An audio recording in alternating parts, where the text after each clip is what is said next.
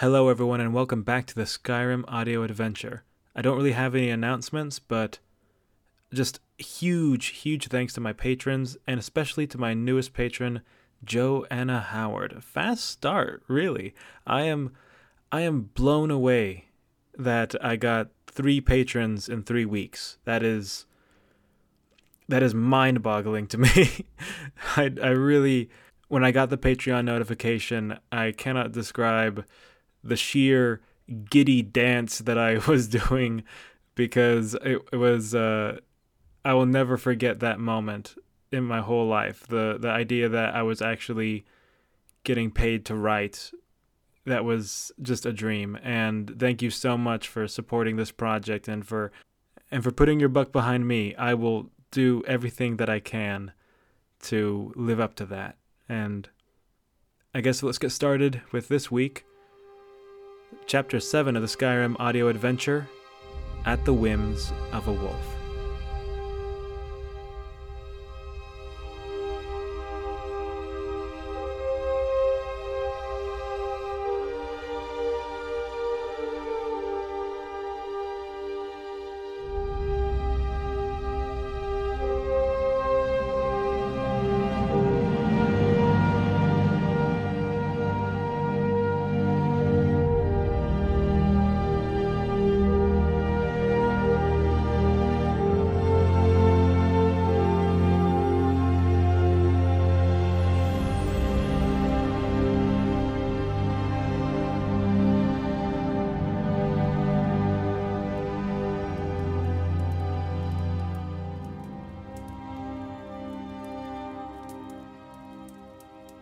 The hunter awoke to the smell of buttery sweet rolls baking.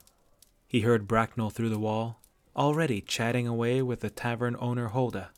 It was a bit rude for him to talk so loud so early while people were trying to sleep. He rolled over on a bed that felt far too good for the likes of him. And he woke up again with a start. He hadn't meant to do that. The conversation was gone, replaced with the low hum of late morning life. This bed was dangerous. It pulled at him like a warm, grasping lilac muck, and he had to fight to pull himself out. When at last he dragged his legs over the edge and sat up, something occurred to him. His body wasn't a house of pain. The hunter resolved to never doubt the effectiveness of healing potions again. Sure, he had had a great meal and spent the night in the most luxurious room he'd ever been afforded, but it was remarkable how quickly his bruises from the previous night's scrap had faded. Most were gone completely, and his battered knees were fully functional. Even that little blister on his foot he'd noticed the night before had gone. He threw the covers off and allowed the chill of Skyrim to wake his mind and bring him sharply into the world. However, there was only the mild warmth of the inn. That was something he didn't imagine he'd ever get used to. He reached for his furs and boots, but he didn't find them. Now he was awake. The absence of his consummate protection from the elements woke him up faster than the elements themselves ever could. His room was small and simple, more of a closet with a bed than a room. From what he understood, one would have to pay significantly more gold for that spiffy attic room. He flopped onto the floor and looked under the bed. Nothing. He tossed the covers around and lifted the pillow. Nothing. He checked in, behind, and to the sides of the little bedside drawer. And with a sinking feeling, he realized that there was nowhere else to look. The room was too small and unfurnished. They physically couldn't be anywhere in here. Thinking nothing of his nudity, the hunter stepped out of the room and almost ran right into Hulda, who blinked at him and stepped back. "My clothes have been stolen." Yes, they have. By me." "Where? Why? Bring them back." "Please, you'll need to relax." Her eyes glanced down for the briefest moment, and she suppressed a giggle. "In more ways than one. Here, I think you need to read this," she said, holding out a folded slip of paper. The hunter took it and read, paying no heed to her comments on his current state. "Hello, stranger," it read. "While animal skins and sweat are fine for the wilds, I think it best you don't smell like mammoth droppings when you enter the esteemed Hall of the Companions. So, as thanks for an entertaining contest last night, I've arranged for Hulda to wash your clothes and offer you a bath. Ayala." The hunter took a deep breath to calm himself and squinted at Hulda. You have baths? Not at all, she smiled. A few minutes later, the hunter was gasping as a bucket of water was dumped over his head. The bathing facilities of the Bannered Mare were a couple of modest blinds out back of the inn with sun-warmed rocks for sitting on. Don't just sit there and shiver, Hulda scolded. Get scrubbing. An icy wind came out of the north and the hunter wanted to crawl into himself as it whipped by. But instead, he uncurled himself and dipped his hands into the sudsy bucket of water, crushed canis root, and artemisia. It felt somehow smoother than normal water and smelled fresh and fragrant. He cupped his hands and set about scooping it onto himself as Hulda stepped off to get more water. As he toiled away at his armpits and nether regions, his ears warned him of multiple sets of feet walking past. He poked his head up like a prairie dog and peeked over the top of the blind. He saw guards, in their uniform gold sashes, walking past, talking to each other in relaxed tones. There was a path back there, and considerably more traffic than he'd been expecting for somewhere so peripheral in the city. He looked along the path, and to his surprise he found a door to his left, carved into a rocky ledge. Hulda stepped back into the blind with a full bucket of water, and the hunter turned to her. What's that door there? Back there? Oh, that's the guards' barracks. I thought the barracks were by the gate. Whiterun is a big place. We need lots of guards, and guards need beds. Now come down from there, or I'll douse you where you stand. Do they have windows or any kind of vent, or is it really just a hollowed-out rock? I wouldn't know. You would have to ask them. I don't know if I like that idea. Ah! He was cut off. At the end of his sentence, cold water was splashed along his back and backside. He instinctively shrunk and wobbled back over to the sun-warmed rock. Don't forget your hair, Hulda called as she moved away again. Is there any breakfast? A slice of apple pie for 2 silver. Is it warm? Of course. I'll take it.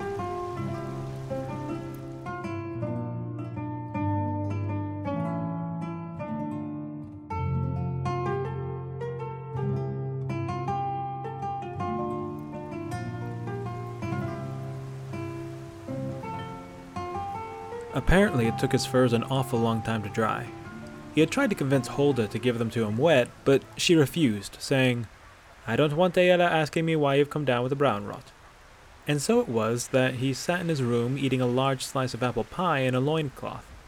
Frankly, he was hard-pressed to call any of this a bad thing, though it felt strange and gaudy to him. Even though he had handed Hulda the money himself, he felt like a thief. Just being in the city, he felt like an imposter. How did Bracknell so easily switch from his reclusive lifestyle to a city socialite? Oh, it's simple, Bracknell said. I've been here longer and they all know me. It was noon by the time his clothes were dry enough to wear. Now he and Bracknell stood at one of the seldom-used parapets, looking south at the road they'd come by. The hunter knew the outlook was a lonely place because of how overgrown the steps leading to it were. Dust had become dirt, dirt had become soil, and soil had seeded grass, till what was once a set of stairs was a choppy slope. The forest stood now a towering green gateway just as grand, if not more so, than the gates of the city. Its frame the foreboding Bleak Falls mountain and the incomparable throat of the world. The green trees spilled out onto the golden fields like water springs from stone, or even like a tongue hangs from a tired dog's mouth. It had been long since the hunter had seen the mountain like this. Skyrim is a big place, but it's been said that you can see the throat of the world from all of its corners. Staring now at its sheer enormity, the true peak nowhere to be seen, he believed it. Well, that's not what I'm saying. I mean, it feels like you have a home here. So why do you live in a tree? A few reasons. Some I share with you. Oh yeah? Like what? Well, we like to take people on our own terms. We're not too concerned with politics, and the wild calls to us. We live for the land. And you seem to know a lot about war for someone who isn't concerned. War isn't politics, war is war, and I've seen a few. I suppose you have. So, you get your footlocker? I put in the commission, but the Battleborns beat me to the punch. They've got Adrian making steel for the Legion. I'll get my locker in 3 weeks. Will we be here in 3 weeks? We won't be here for 3 days, which brings us to you. Are you ready to go to your Vaskar? Yeah, I think so. Who are the Battleborns? Don't change the subject. You wanted training, I got you training. Plenty with far superior blood would give a small fortune for the opportunity I'm giving you. Now you need to step to it. I will. They're just people. They're as ignorant, simple, brave, and intuitive as you are. Plenty to respect, nothing to fear. Okay, let's go. There you go, lad. I'm not a lad. We're all lads, aren't we? The elder hunter said esoterically, and the pair stepped off into Whiterun. Whiterun was built on a natural spring, as it turns out. That tributary they had walked along the previous day had been run off from the city. With the plentiful water supply, the city was not short of greenery. When they reached the market square, a whirling twister of cottonwood leaves was skittering its way across the stones. The market was busy. Food stalls that had been silent watchers to his and Ayla's scrap the previous night were now full of shouts and smiling faces. As he passed, he found that not all of the stalls were for food. One was a glass display of jewelry, helmed by a graceful woman with silver hair and deep laugh lines on her face. "Jewelry," she called, "crafted by the great Yorland Greymane himself." One was run by a tall, willowy woman with red hair and red makeup at the corners of her eyes, and it was filled with all kinds of assorted odds and ends. The woman was tinkering at the hinge of a small locket and didn't look up as they passed. Suddenly he heard a small, familiar gasp. He turned to see a vegetable stall with a tiny face peeking out at him. It was Mila, one of the children from the night before. He half expected her to leap onto the counter of the stall and bravely draw her brand-new enchanted sword, but instead she ran to tug on the skirts of an imperial woman with long, dark hair and pale skin. When she got the woman's attention, she pointed at him. The woman, he was guessing her mother, followed her finger and met the hunter's gaze. She narrowed her eyes at him, and he looked away, almost certain he'd just been called bandit again. At the end of the market square there was an impressive staircase that led up to an ornate wooden archway inlaid with Nordic symbology. It was framed by 2 troughs running with clear spring water. It was beautifully captivating architecture, and the feeling of unbelonging constricted the hunter's heart like a vine girdling a tree. Bracknell seemed altogether unbothered by it, and proceeded to ascend to the next level of the city. He wondered if this was how he always breathed, or if he was breathing like a bandit somehow. Would the guards be suspicious? Whiterun is divided into 3 districts, separated by walls and affluence. The Plains district was the lowest, and was comprised of huts with straw roofs, the occasional simple house, and the much sturdier storefronts. Being the closest to the gates, it seemed to be the center of trade in the city. The highest level was Dragon's Reach Castle, a structure that so dwarfed all those around it that it was sometimes called the Cloud District. The district in the middle was called the Wind District. As the hunter crested the stairs to this level, he was greeted by the sight of a large withering tree. It didn't look dead, but it was hardly lively. He didn't recognize the type of tree either. Its trunk was thick and its branches spread out wide, growing in irregular, meandering patterns. The stonework was finer, and the grass was well under control. Something moved to his left, and he almost jumped out of his skin at the sight of a cow behind a fence. It turned its wide, horned head and looked at him with a thoroughly bored expression. Every single house looked to be 2 stories tall, and had a fenced yard of some kind. They were made of fine wood and clay, and he swore he heard a dog barking somewhere far away. The Bannered Mare was probably the finest structure in the Plains district. but it was put to shame by every single structure in the Wind District. Alarms rang in the hunter's mind, but he silenced them and followed Bracknell to the right. Small bridges ferried them over the elegantly curving waterways as they weaved through the city, trying not to make eye contact with any of the guards. Dragon's Reach Castle was looming large in their sight when the hunter spotted something so absurd, he just stopped. There was a massive stone eagle up on the hill, its wingspan as big as any of the fine houses, and it seemed to be looking down at an overturned ship.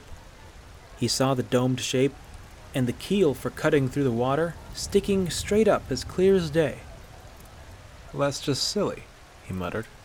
"Well, that's where we're going." What the shit? "That's Jorvaskr."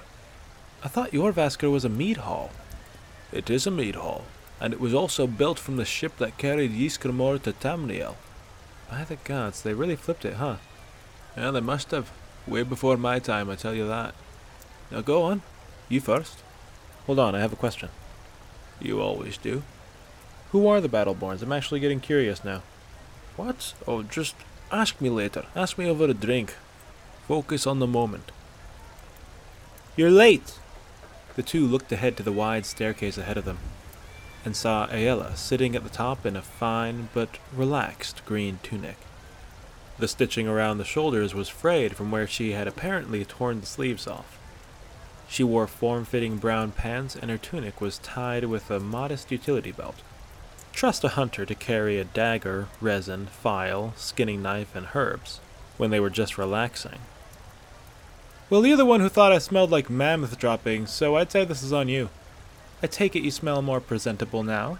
Why don't you take a whiff and find out? Are you sure you want me that close? The hunter felt his mouth go dry and his mind split. Aella chuckled. Okay, relax, pup. I can smell you from here anyway. First things first. Let's go up to Yorland and see about that finger.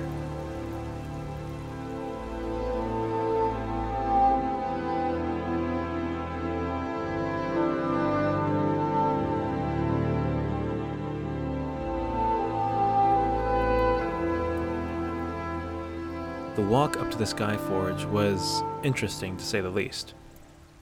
They skirted the front of Jorvaskr. Old, battered war shields hung like ornaments along the outer wall. Gilded double doors still smelled of sea salt. As they cleared the edge of the building, they could see several figures training in the open yard behind the hall. 2 were shooting arrows into dense straw targets, and 2 were slowly and deliberately moving through great sword forms and techniques. In the shade of the patio, he saw the silhouette of a large, bearded man in a loose shirt. He couldn't make out much else, as before he knew it, he was walking up those stone steps to the nest of the giant stone eagle. Resting at the eagle's feet, sheltered by its earthen wings, lay not a stone clutch of eggs, but the molten pit of a forge. Working the forge, swathed in dirty white but for his smithing apron and armored pants, was a noble Nord whose gray hair seemed to clash with his rippling muscles. His thick giant skin gloves were black from handling his charcoal-encrusted tools. The skin on his arms was scarred from old blisters and burns, every inch darkened from a life in the sun and the flame. This was Yorland Greymane, the master of the Skyforge. Remembering the illusions the guard had made as to Yorland's temperament, the hunter had decided to hang back and let Aella and Bracknell do what they did best and talk. It was at precisely this moment that he realized Bracknell was no longer with them. He looked around frantically and finally spotted a Bracknell-shaped shadow in the shade of the patio with the bearded figure from before. He looked back at Aella, who was approaching Yorland, and gulped. "Yorland!" Aella called over the roar of the bellows. The Nord nodded in silent acknowledgement, but otherwise stayed focused on his work. He was refining a small piece of orange-hot steel into what looked like a pommel. He was hammering it against the pointed tip of the anvil and seemed to be searching for some noble arching design. Ayala motioned for the hunter to sit next to her on the rock, and he did so. For a few minutes, the two just sat there and watched the master smith work. It was captivating how captivated he seemed. The look in his eyes was that of a man who had shrunk the world till it could be held in his hands. It was a focus the hunter had never seen, and one neither him or, it seemed, Ayala could match. "You much of a marksman?" "I'm alive, aren't I?" "Not especially well fed, though," she said, poking him in the ribs. He reflexively swatted at her hand, but missed. "I could say the same for you." Ayala tossed her head back in a condescending laugh. "If we wrestled, I'd crush the life out of you like a troll catching a rat." "I'm not so sure. I measured up pretty well last night." "You make it sound like you won. I pummeled you into the ground. Then, after breaking every code of honorable combat, and spending most of the time running away, you got a lucky shot. And I also gave the Wolf of Whiterun a bloody nose." "And how many can say that?" Ayala fixed him with a gaze that was not amused or annoyed. "All right, a contest it is then." She stood up on the rock and called down to the practicing archers. "Rhea!" she called. A young imperial girl in scaled armor looked up. She wore the deflated head of a young Elhorn on her shoulder, and the hunter couldn't help but wonder if the horns affected her range of motion. Some people would have wondered what the creature was, but he knew. Some people would have wondered where she'd gotten it, but he knew where Elhorn were most commonly found, and it fit her imperial appearance. So no. He sat there and wondered if those horns affected her ability to shoot straight. "Yes, Ayala?" "My bow," Ayala said simply. "Oh, of course," Rhea said before setting down her bow and running to retrieve Ayala's from the patio.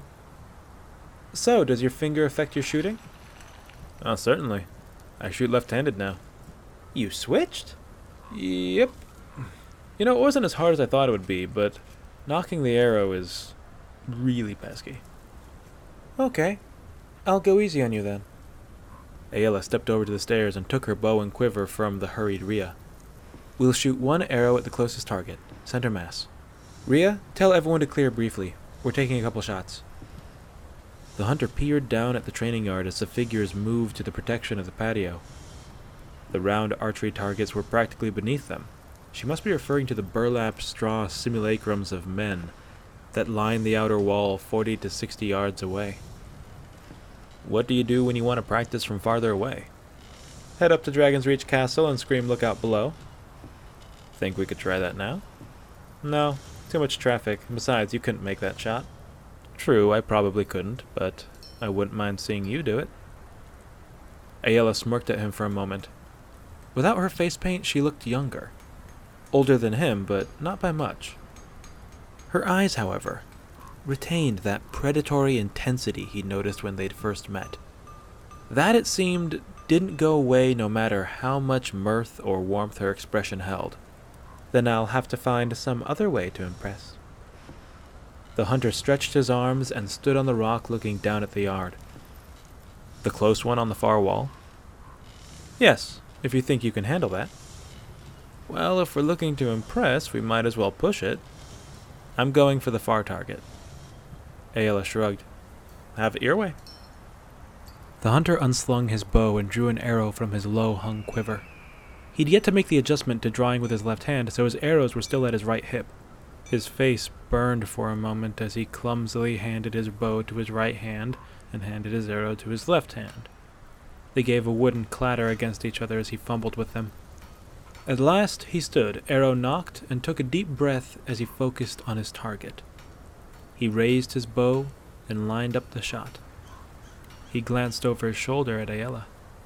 She was watching him levelly with those steel eyes. She seemed to have a knack for inflaming his bravado with one breath and dousing it with the next. "I just started shooting like this yesterday, mind you," he mumbled sheepishly as if to dampen expectations. The hunter drew the string back and slowed his breaths. "It shows," muttered Ayala. The hunter scowled, made a minute adjustment for the southbound breeze, and released. An all too familiar sting burst into his stump finger. Tears welled up in his eyes, but he bit his tongue to keep from crying out. The arrow wobbled a bit on the way out, but as the black fletchings caught the air, its flight straightened, and less than a heartbeat later, it thwacked into the wood and straw head of the desired target. Ayala whistled. Very impressive. A bit high, but a killing shot nonetheless. How did it feel? The hunter cleared his throat, but his voice still squeaked a bit as he said, I felt good. Your eyes are watering. The hunter lowered his bow and wiped his eyes. Yeah, well, must be a nip in the air. It hurts your hand to shoot like that, doesn't it? It wasn't a question, and the hunter knew it. He finally met her gaze. If there was pity in those eyes, he couldn't spot it. However, he did see curiosity. Not every time, but yeah, he conceded. Give me your bow. The hunter was taken aback. What? Oh, sure. It's not a problem with the bow. I've had it for ages. Ayala took Laria and examined it closely from all angles. She held it and drew the string from both the left and right side before peering down the points. Can I see your bow? The hunter asked. Ayala seemed absorbed in what she was doing. What? No. But I just gave you mine. Don't ask me to repeat your mistakes. Listen, you need a new bow. What are you talking about? That one works fine. It works for you. It's warped. Years of shooting right-handed have bent the wings. You don't have a problem because it's a slow process, and you've been slowly adjusting your aim for years without ever realizing it. Even left-handed, you still understand how the bow behaves, but it's not shaped for you anymore. I thought you said my form was off. It is, and I'm sure that'll help, but it won't fix the problem. Ayala set her quiver down against the rock and drew an arrow. She sat down on the rock facing the forge and nocked the arrow. Watch this. I just got this bow a month ago. She suddenly arched and lay back across the rock, her arms and head hanging over the edge. She was preparing to shoot upside down. She knew what she was doing. The hunter was almost sure of it. Not with the archery, there was no question there, but rather what she was doing to him in that moment. Gravity being what it is, and the light cloth of her tunic being what it was, he was having a very hard time focusing on her shooting form, or the target's downrange. He felt his palms grow warm with sweat as she drew the arrow back to her anchor point. Right as she smoothly and effortlessly released the arrow, he caved and snuck a peek at her lithe contours. She had to know what she was doing to him. It was impossible that she was that oblivious. He was brought back to Nirn by the distant thud of Ayala's arrow burying itself deep in the bullseye of the target's chest. With a shake of her auburn hair and a hook of her knee on the rock, she sat up easily and fixed him with a familiar smirk. Impressive enough for you? The hunter was caught up in the rhythm of banter, so he quickly opened his mouth to respond. However, as he had nothing, all that came out was a, "Aha, a good shot." Ayala chuckled. Thank you. Do you think I could split your arrow? I bet I could. The huntress grabbed another arrow and lay back once more. Actually, I only have 4, the hunter began before being cut off by the wooden creak of the bow wings. Then, thwip! The arrow flew across the yard and landed a whole inch away from his own. Missed. One more shot. No. I only have the 4 arrows. You can buy more. Not if I'm buying a new bow. So you are getting a new one. I doubt I could afford one, actually. So, you can spend the money on arrows. Ayala, please don't break my stuff.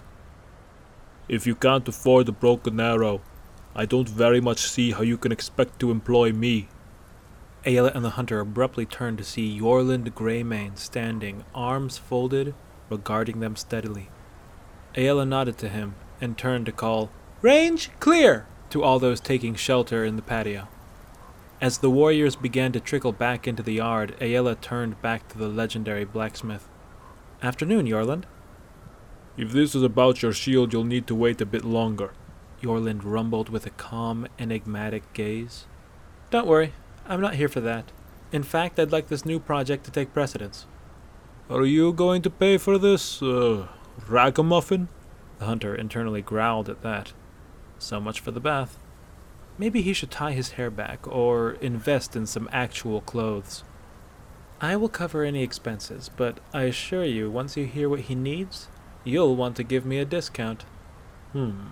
I highly doubt that, but I'll listen. Aela looked expectantly at the hunter, who felt his nethers retreat into him as Yorlin's gaze followed. Go on, stranger. Tell him. Well, I was bow fishing out on Lake Ilinalta when I ran into some vampires, and Yorlin's eyes had already glazed over, and he felt Aela's sharp elbow in his side. Tell him what you want him to do. Oh, right. The hunter held up his hand. Yorlind seemed very taken aback. One of his eyebrows twitched, which was more than any of his face had done to that point. I believe you're barking up the wrong tree. The healers are down at the temple. The healers can't fix this, but you may be able to replace it. Yorlind tried to look disinterested, but his eyes were fixed on the hunter's mangled hand. Most with such injuries would settle for a hook hand, or count themselves lucky that they kept any digits at all. I must learn swordplay, and I can't properly handle a blade of any weight without that finger. Why don't you switch to your left hand? Because his left hand is shit? Aela piped up. Yeah, what she said.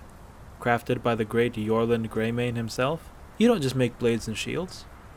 I don't know of any device as delicate and intricate as the one you propose.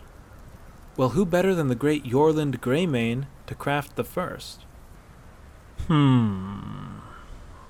Yorlind wandered away across the high, flat workshop that was the Skyforge.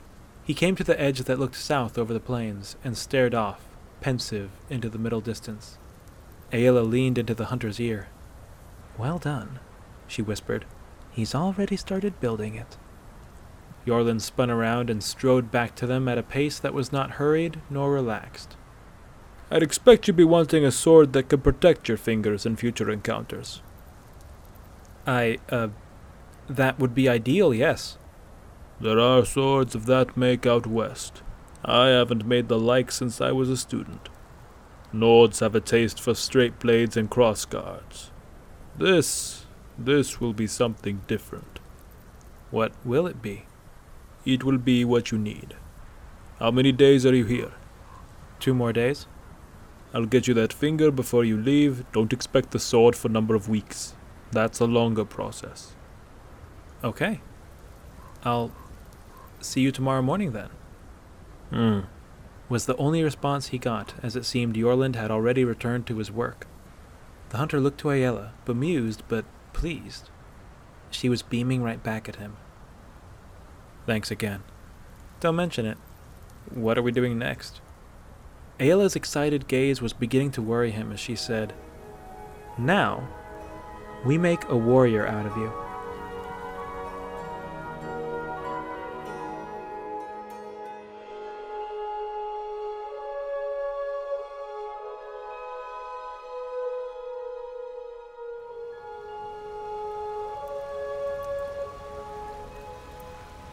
The hunter was not prepared for what the rest of the day held.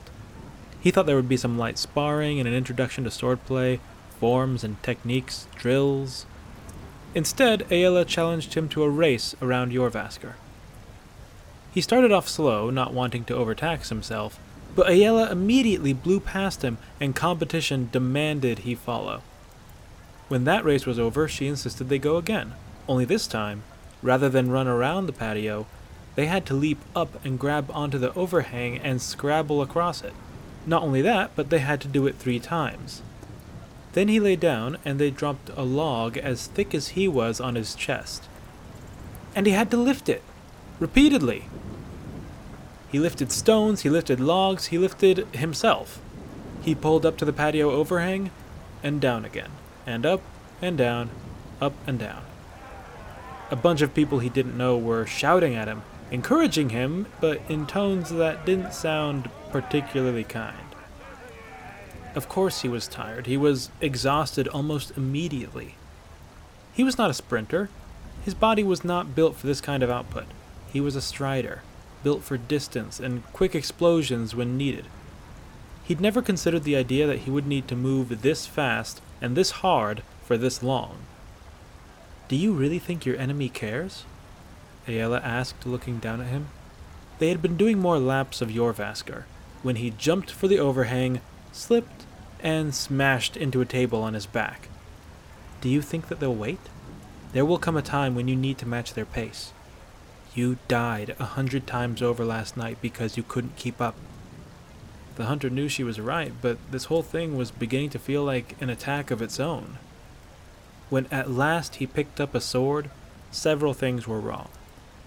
First of all, his limbs had been reduced to jelly. He was wondering if another healing potion would help at all. Secondly, it was practically sundown and his stomach was beginning to protest loudly. And finally, this sword was ridiculous. It was a blunt iron rod, almost as long as he was tall, lined with dense mountain mahogany. He tried to lift it like a sword, and it was a hellish thing. "I don't plan to use a greatsword," he said sheepishly. "Of course you don't," Ayla said patiently. "The training bars for greatswords are over there." She pointed to a couple of bars that might as well have been trees that were leaned against the yard wall. As the first bit of mercy the hunter was given all day, he was not asked to swing the stick of misery, only block with it. However, considering his precarious grip on the thing, this was perhaps more for Ayela's benefit than his own. They didn't work on the swift parries and counters, but more on direct blocking. It was a maneuver Ayela emphasized as vital. When your enemy has outmaneuvered you, outsmarted you, and gotten past every line of defense, the last thing you have at your disposal is to risk your blade with a straight stationary block. So it must be fast and strong. However, as he showed me last night, sometimes even that isn't enough. They worked well into the darkness, until all of Jorvaskar's onlookers trickled inside. It was good to finally be alone with Ayela. He found it easier to focus on what he was doing with the blocking drills. In fact, he felt his mind adjusting to the tactic, and hypothesized a wide array of straight blocks that bore the potential for counterattacks. If only he was capable of moving with any bit of haste, he might be able to practice a few. He wondered if his sword would be sharp on both sides or only one. The idea that he could incorporate other grips into the block was exciting. The other reason he was glad to be alone with Ayela was that he didn't feel as awkward just looking at her. The sweat on her skin glistening in the torchlight, her tunic clinging to her in all the right places. The flickering light of fire can make many things appear as if they themselves are moving and flickering, as if fluid, but not Ayela. Her stoic form stood resolute, carved of marble, more solid than the stone around her. At one point, delirious with fatigue, he almost began to laugh. For as enthralling as her enthusiasm for the intricacies of combat was, she truly was brazened and oblivious. He was just a means for her to talk about the things she loved the most. "Okay, that's enough for today," Ayela finally said. The training bar clattered loudly as it hit the ground. He hadn't felt himself let go. He staggered back and leaned against the wall, panting ragged, painful breaths. He tasted blood and spat onto the ground, but there was no trace of red. He tried to move his fingers, but he couldn't. They were all locked stiffly into a curled position, as if still holding the training stick. He chuckled and coughed, his saliva feeling thick and heavy. So ended a day at the Whims of the Wolf of Whiterun. "How often do you do that?" he was finally able to ask. "A few times a week," she answered, clearly somewhat amused to see him writhing around like a dying worm. "From the start?" "In the beginning, I did this sort of thing every day until I was worthy." "You don't have that luxury." "Yeah, luxury." The hunter dragged his fingers across the flat surface of the wall in an attempt to uncurl them. "That was a lucky shot last night, huh? You're amazing." Ayela chuckled. "Thank you. But no, you really got me in the end there. Used what I do best against me. And there's a lot to be said for someone who understands where he's standing." The hunter felt his ears darken, and he took a deep breath and sighed out the feeling. He wasn't used to praise so forthright and unambiguous. "Thank you," he said in a numb tone. Ayela approached and placed a hand on his swaying shoulder. "You should be pleased. You got stronger today." "Can't say I feel it. I doubt I could hurt a rat." You look plenty dangerous to me. Come on, let's get inside." "Seriously? Now? Now that I smell like dirt and sweat? You smell like someone who's done a hard day's work, and trust me, that's miles better than someone who's done a hard year's work. Or decade. Okay, ouch. The hunter peered around at the equipment scattered across the yard. Shouldn't we put this away? You don't want anyone taking it, right? Ayala chuckled. We're the companions. No one dare steal from us. With that, the doors of Jorvaskr opened, and the hunter stepped into the fabled Hall of the Companions.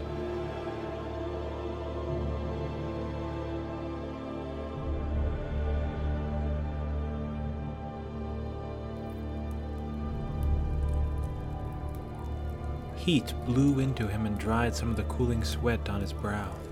A long stone fire pit was raging in the center of the room.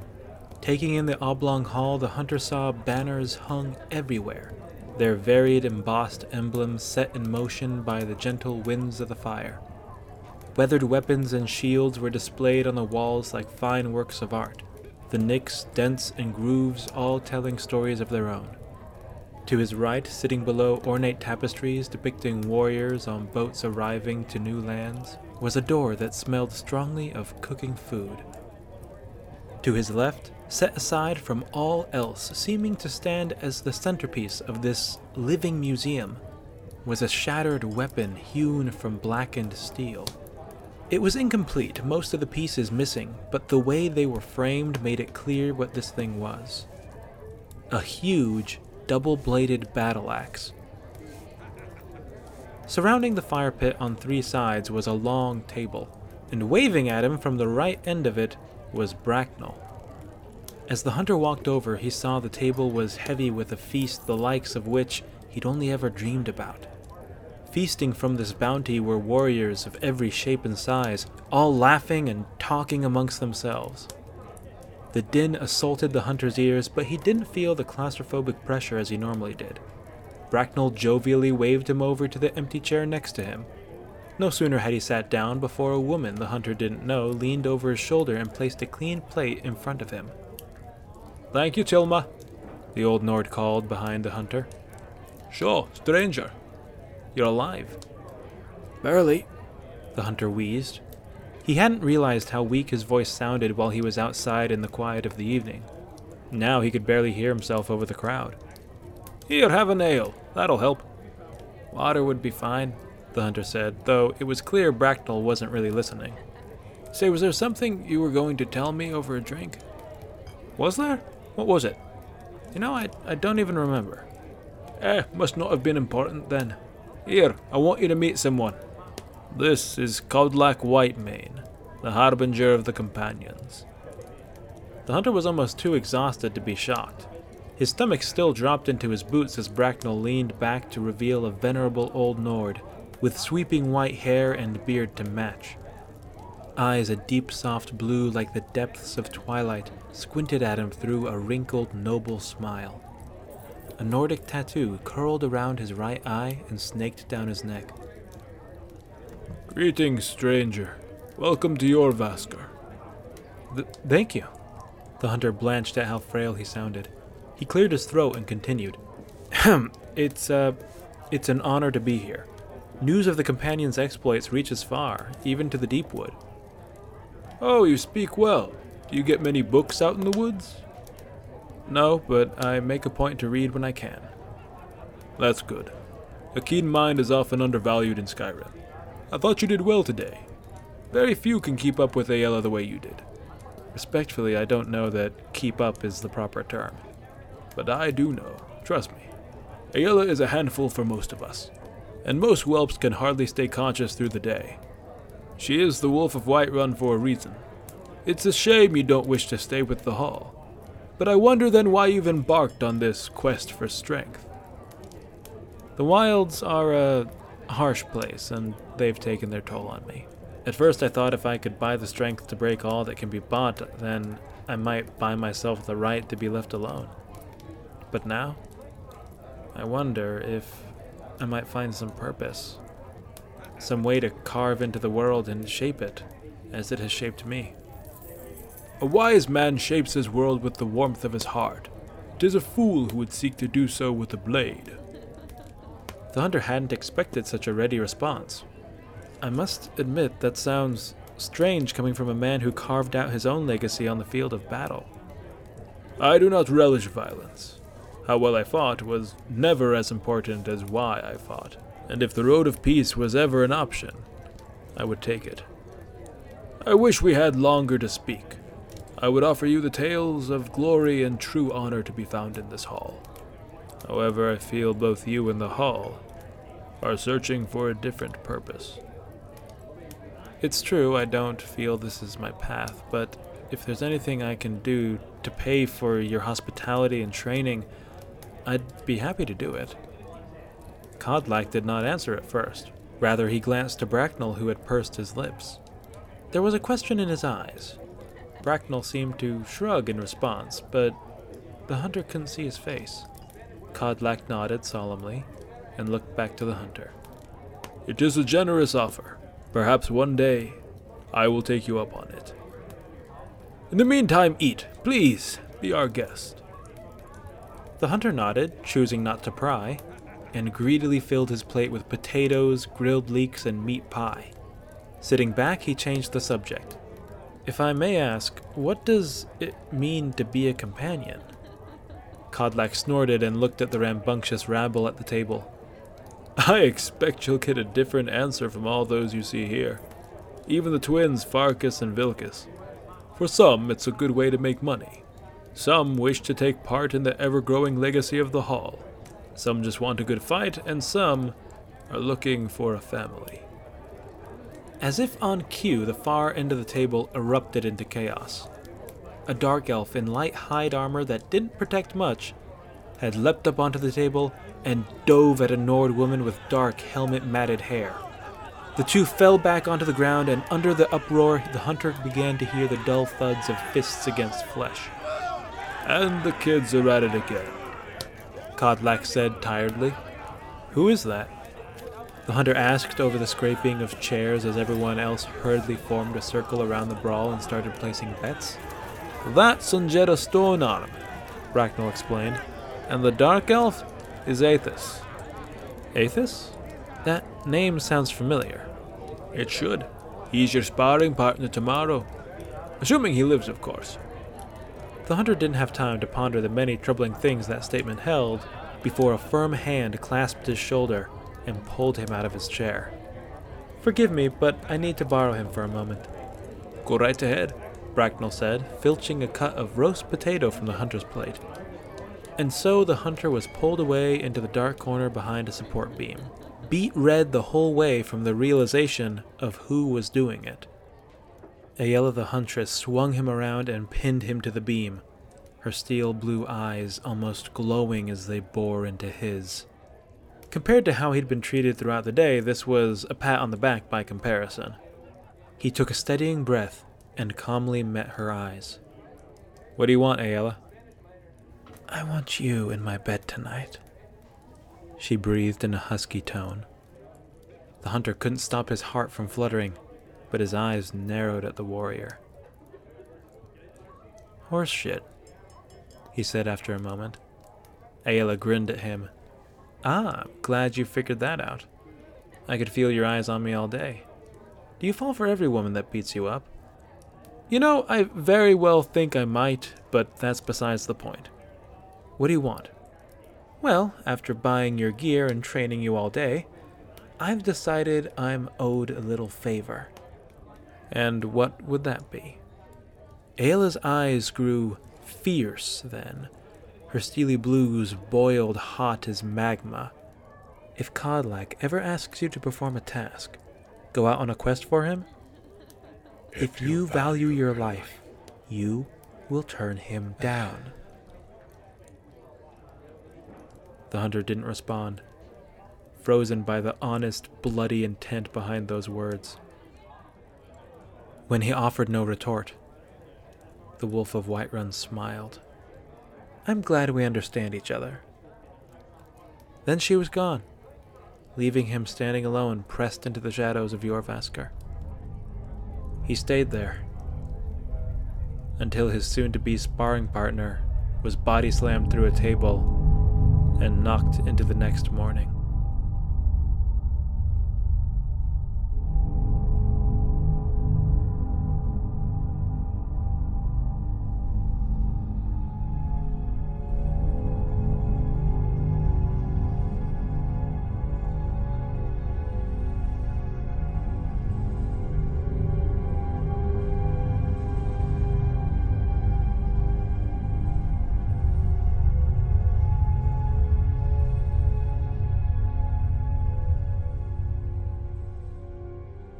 Thank you very much for listening to Chapter 7 of the Skyrim audio adventure. Another big thanks to my patrons for helping me along this journey. I was wondering what that Patreon money should go to, considering that I am a long way off from being able to write for a living and being able to quit any of my day jobs. But there are a lot of unique characters and voices that are going to come into the story, and I was considering getting some guest voices in on this. Perhaps using the Patreon money as a kind of fund to compensate them and help boost their ambitions, or just maybe to compensate them while we all have fun. So if you have any thoughts on that or this chapter, please just leave them in the comments. And once again, thanks for listening.